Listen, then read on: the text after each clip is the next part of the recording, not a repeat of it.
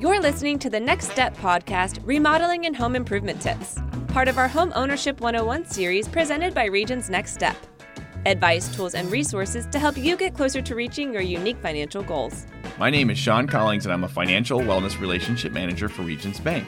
There are a variety of reasons why you may want to consider or undertake home renovations. Maybe you want to make your home more stylish or comfortable, or perhaps you'd like to upgrade the home's function and overall efficiency, or possibly you need to fix a safety issue.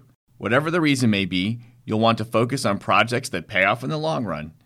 In this episode, we'll talk through tips to help you build your dream home while maximizing your return on investment.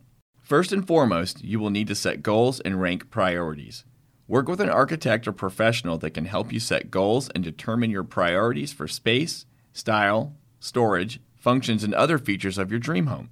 The professional you use should create a detailed to scale floor plan that outlines everything down to where the electrical outlets will be.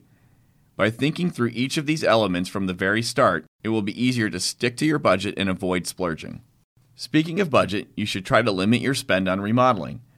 A good rule of thumb may be to keep your spending to less than 15% of your home's market value.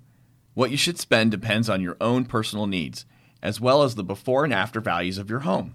Another thing to consider when it comes to budgeting for a renovation is to avoid scrimping where it matters. While scrimping on a bargain paint, vinyl flooring, or plastic plumbing may seem cheaper, quicker, or easier, you may regret doing so in the end. Cheaper materials deteriorate faster and decrease your home's resale value. It can end up costing more for professionals to fix a disastrous DIY effort than if you had used a good contractor and the right materials from the get-go. This is another good reason to consult professionals like interior and lighting designers, kitchen and bath planners, or other pros. These experts can steer you away from products with shorter lifespans or proven deficiencies, such as unpolished granite that stains, sinks that splash, or paint for the walls that can't wipe clean. Plus, designers and contractors can often get insider discounts, so consider letting them buy your materials. Additionally, when it comes to your budget, plan for unexpected emergencies. It's a good idea to budget an additional 20% of your estimated renovation cost to cover unexpected emergencies or changes to your plan. If an unforeseen issue is uncovered, such as dry rot or faulty wiring, this can prevent you from running out of money before the project is finished. Once you've set your goals and specifications, get multiple bids. To get accurate remodeling bids, you'll need to specify the exact types of flooring, countertops, lights, and hardware you prefer. To make your wish list, you should explore showrooms, lumber yards, and catalogs. Talk to your friends and neighbors and ask for references. When you choose a contractor, make your expectations clear by listing product and material selections in your contract, which should separate materials and labor. Now that you've made your specifications, make sure you or your contractor obtains any required permits. Obtaining the required permits, such as electrical, plumbing, or building, can help avoid conflicts with neighbors and other potential roadblocks when it comes time to sell your home or update your homeowner's insurance coverage. For instance, you might need a building permit if you plan to demolish a load-bearing wall, change the footprint of your home, park a dumpster on a public street, impact a sewer line, build an addition, or make other substantial changes.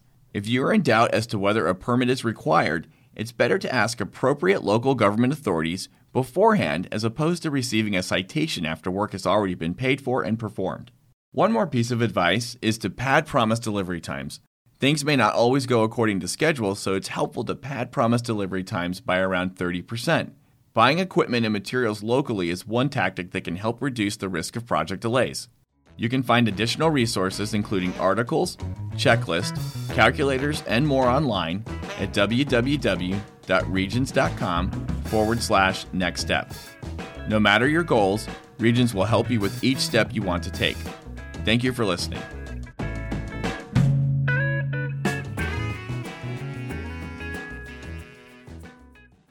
Copyright 2019 Regions Bank, member FDIC, equal housing lender.